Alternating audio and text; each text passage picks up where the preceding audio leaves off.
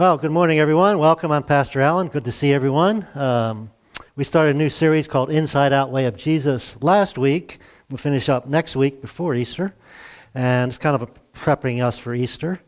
Today's topic is humbled to be exalted. That'll make a little more sense in a few minutes. Last week we started talking about your mother lied to you. Things that your mother told you, not because she deliberately lied, but just things she believed because her mom told her. And evidently, we're still doing that, right?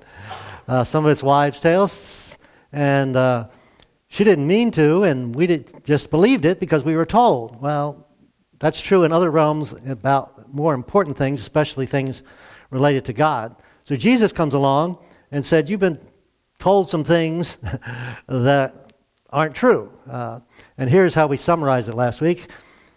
You know, been taught things all about what is on the outside, following these different rules and looking good on the outside. But that's not what it's all about, not when connecting with God anyway. It's all about what's on the inside, because it's what's on the inside that comes out. And this is really countercultural. It's also counterintuitive to us, isn't it? Especially the one today. When we focus on the outside, we can get a faith that is hypocritical, that isn't real. And so I put on the screen, faith is an inside-out job. It's what God does on the inside that comes out of us. In fact, Jesus used this really insulting illustration. He actually told these religious leaders, like we learned about last week, Pharisees, they were like whitewashed tombs.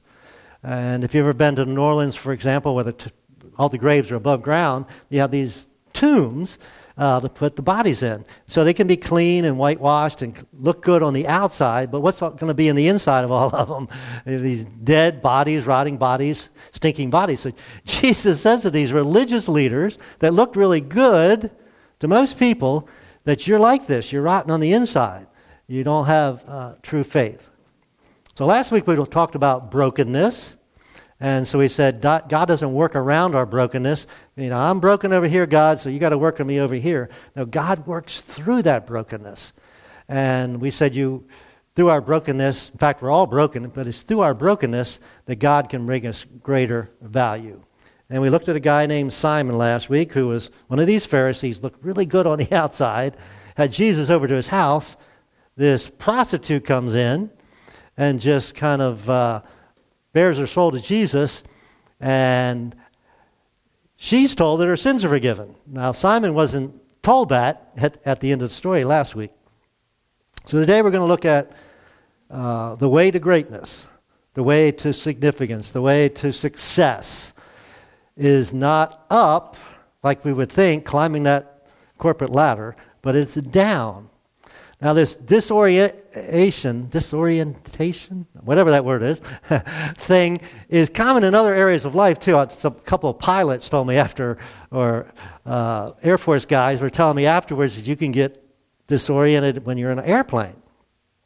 And the illustration I came across, how many skiers do we have? How many of you ski? Oh, not very many. You ever skied out west where the snow is really deep? Okay.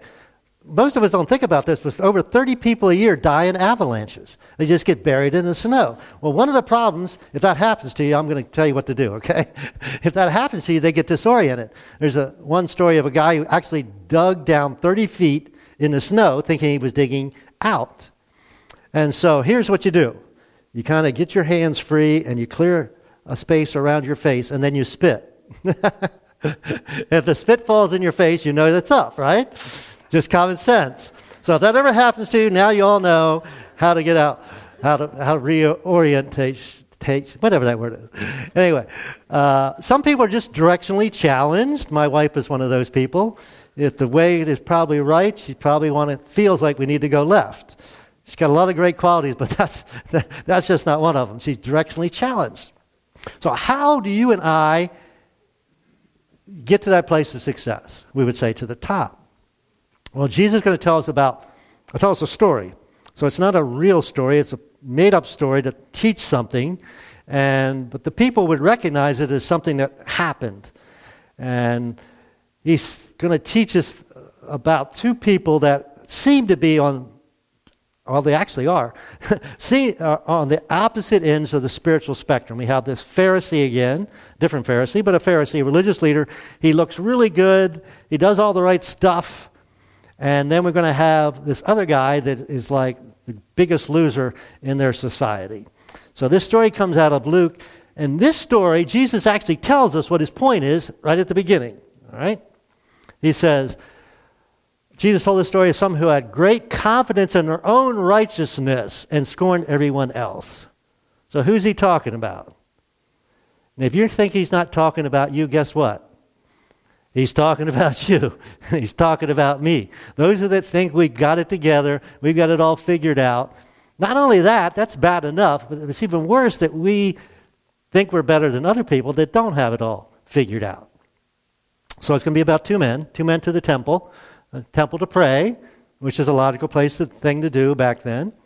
One was this Pharisee. The other was a despised tax collector. And it's hard for us to comprehend this, but these guys were traitors, and they also stole from the people. So, we have the prostitute down here on the social ladder. Well, the tax collector's below that, all right? Kind of comprehend that? They are at the very bottom. They are the most despised, the quote-unquote worst people in society in Jesus' day. So first we get the Pharisee in the story. The Pharisee stands up by himself and prayed this prayer. It's implied he's standing up front and praying this prayer, right? So it's good to pray. And he says, thank you, God. That's a good way to start, or a good part of a prayer, right? But then it's downhill from there with this guy. He says, I thank you, God, not that, for what you've given me, but I thank you, God, that I am not like other people. Interesting phrase, right? And he describes these other people as cheaters, sinners.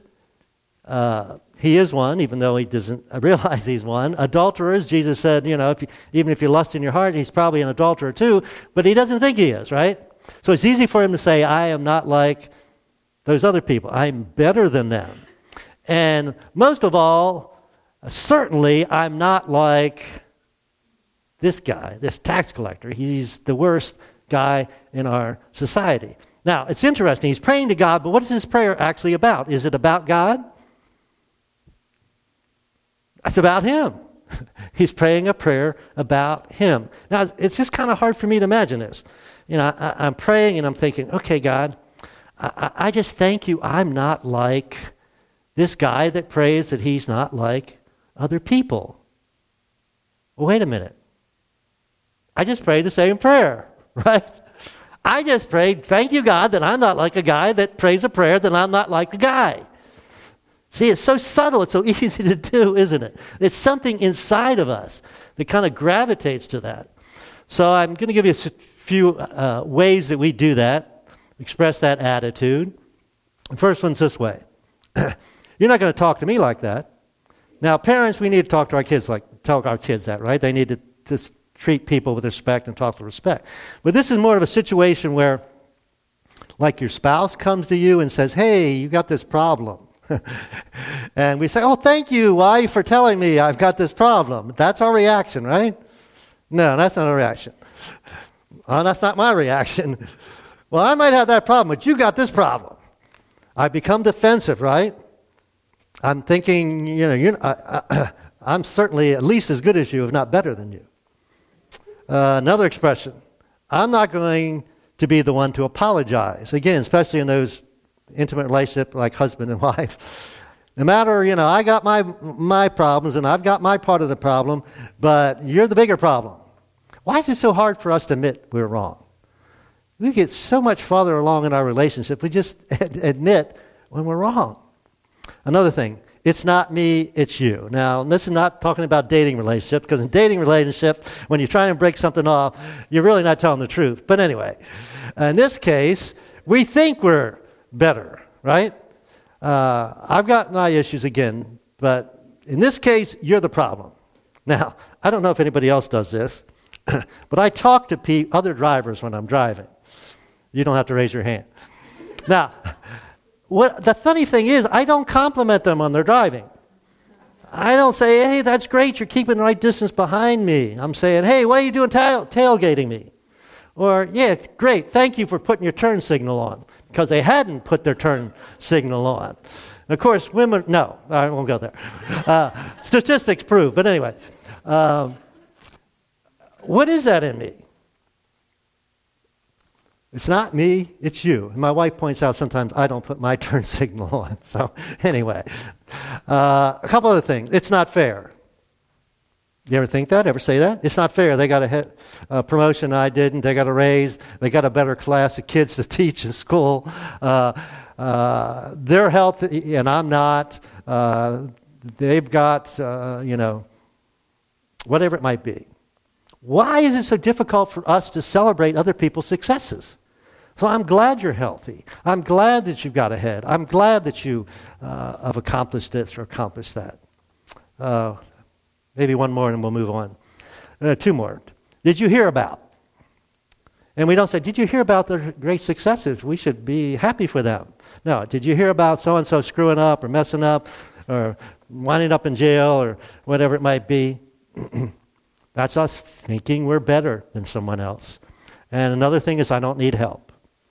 I don't need help. We all need help. It's so easy for us to want to think we're dependent, right? We certainly need God's help. So this was the Pharisee. And we all have a little of that in us, or maybe a lot of that in us. But then he goes on with his prayer. And here's what he says. I fast twice a week and I give 1/10 of my income. Now, by the law, he had to fast once a year. So he's doing it 100 times a year instead of once a year. He's kind of upping his resume. I call it, brown noser, right? He's trying to brown nose God. He's trying to make himself look better. And of course, tithing of your income was part of the law, so he was doing that. So what happens when we put the focus of our faith on the outside? Let me give you a couple things that happen. First, we turn our faith into performance. We're defined by what we look like. So you judge how spiritual I am by what you see. And I judge how spiritual you are by what you see. Now, I like social media. We put our this church service on Facebook. Facebook's nice. It connects people. But the funny thing about Facebook is when we go on vacation, for example, we don't put the fact that we argued with the kids and fought with the kids all the way down to the beach, right? We show them playing on the beach and us having fun. Or some disagreement you might have with your spouse. That doesn't go on Facebook. It's, you're out on a date and you got smiling faces. It's really selective, right? And so sometimes we think we know people because of Facebook, for example. But we don't really know them. We just know what they want us to know about them. Right, it's only natural. But when we do that in our faith, it turns into a performance. Secondly, we compare ourselves to others. And we do this two ways. We compare up and we compare down. Now we compare down to make ourselves look better. I do this, I got this, I'm happily married, their marriage is a mess, whatever. So try to make ourselves feel better. But then we also compare ourselves up and we look at people that got their lives together and we don't. And we think, if I only could be like them.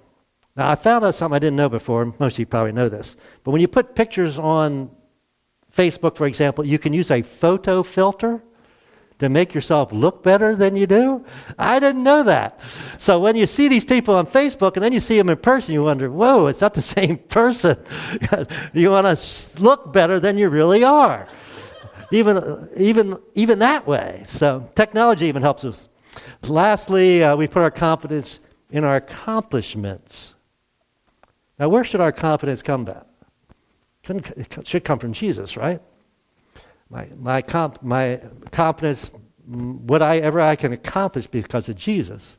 It's interesting, this guy's prayer, he uses the word I 5 times. I did this, and I didn't do that. And again, it was a prayer supposedly to God, but it was a prayer about himself. So God is not impressed with those who want to impress him.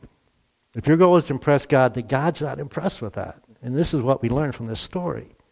So let's see the other guy, the tax collector, the guy that's at the bottom of the rung of the social ladder. He stood at a distance and dared not even lift his eyes to heaven as he prayed. I can imagine the Pharisee praying like this. Dear God, thank you, I'm not like these other folks. He can't even lift his eyes as he prays. And he's not up front, he's off where nobody can see him. And he says, he beats his chest in sorrow, saying, God, be merciful to me, a sinner. Now, why is that important? Because this prayer is real, right? This is emotion. This is him acknowledging his state before God and asking God for something that he needs that he can't get for himself. Besides, what else could he do? Pray like the Pharisee? No, he had nothing to commend himself with. Even though we're a lot like the Pharisee, we should be a lot like the tax collector, because none of us have anything to commend ourselves with. Now, so then Jesus throws this monkey wrench in the whole story. Everybody's listening. He says this, I tell you, the sinner, not the Pharisee, returned home justified before God. And the audience is thinking, wait a minute, Jesus, you must be mixed up. You didn't mean to say that, did you? I mean, this guy fasts twice a week.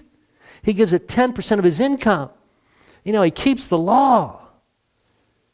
The tax collector, we all hate the tax collectors. We despise them. They certainly can't be okay with you, God. Well, that's exactly what Jesus said, isn't it?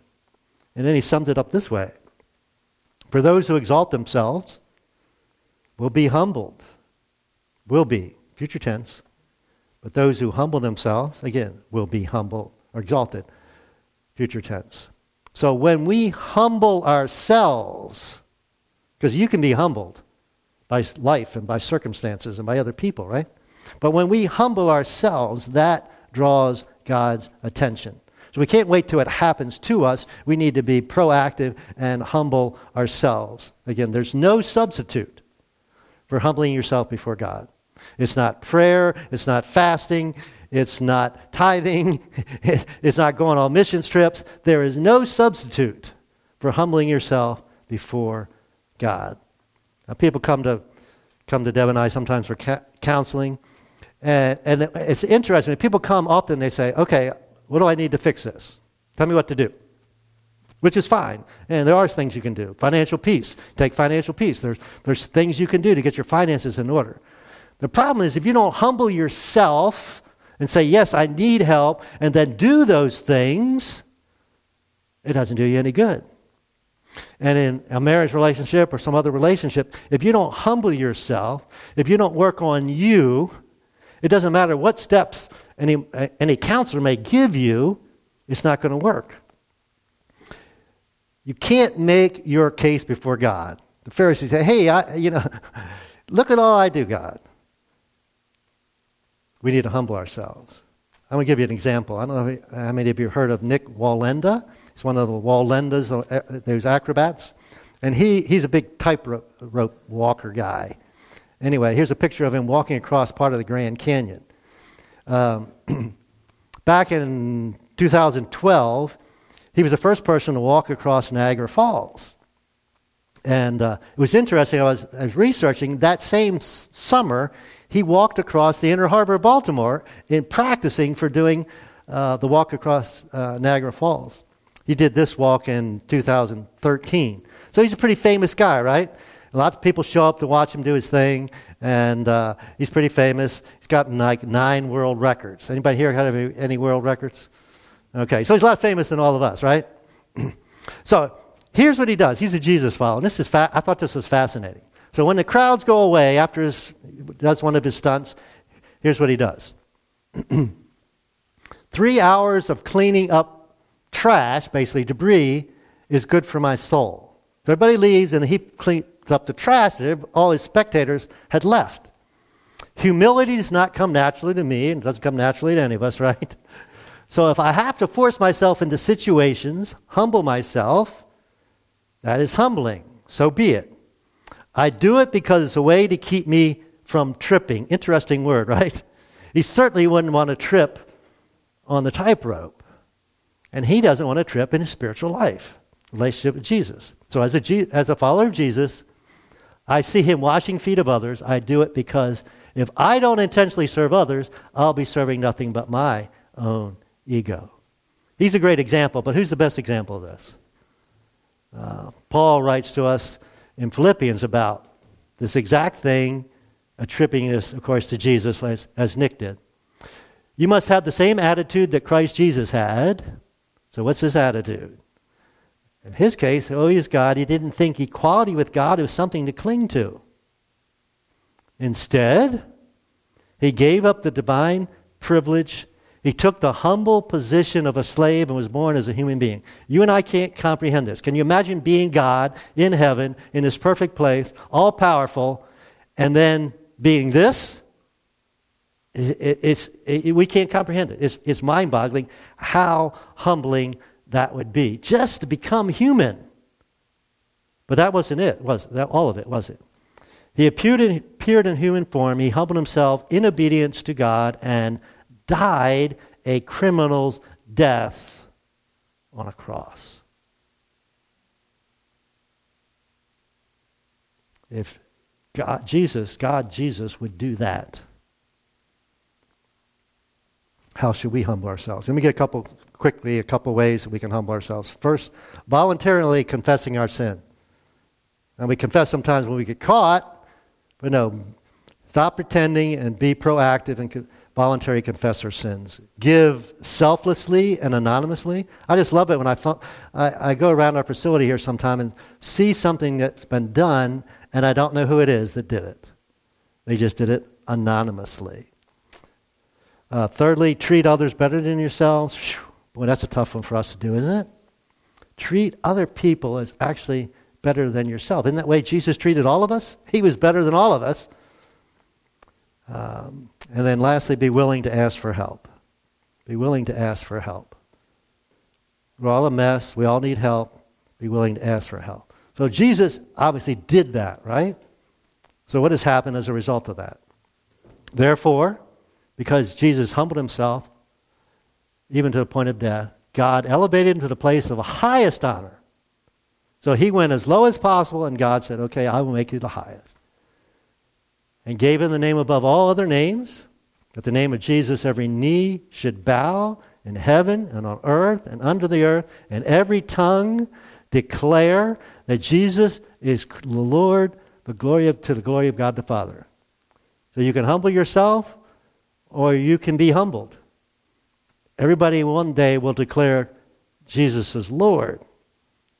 So I put it this way on your outline. What credit do you and I get for kneeling when it's impossible to stand? We have choice now. One day, none of us will have a choice. Following Jesus is a humbling thing, right? I'm going to do your thing, God, not my thing.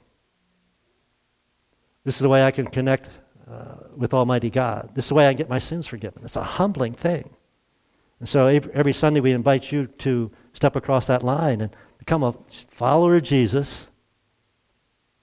You need to humble yourself to do that. You do it now, or you do it later. Every knee will bow. Let's pray. Father God, I thank you so much for how real the Bible is, how well you know us. You know us better than we know ourselves. And this simple story can reveal so much about us. The word the Bible uses and we use is pride, a sense of what we're worth in and of ourselves. You know, all our worth comes through you, Jesus, because we all are broken. We all are sinners. But it's through our brokenness we can be made of greater value.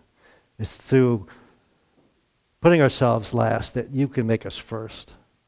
Again, it's counterintuitive. It's not the way we think.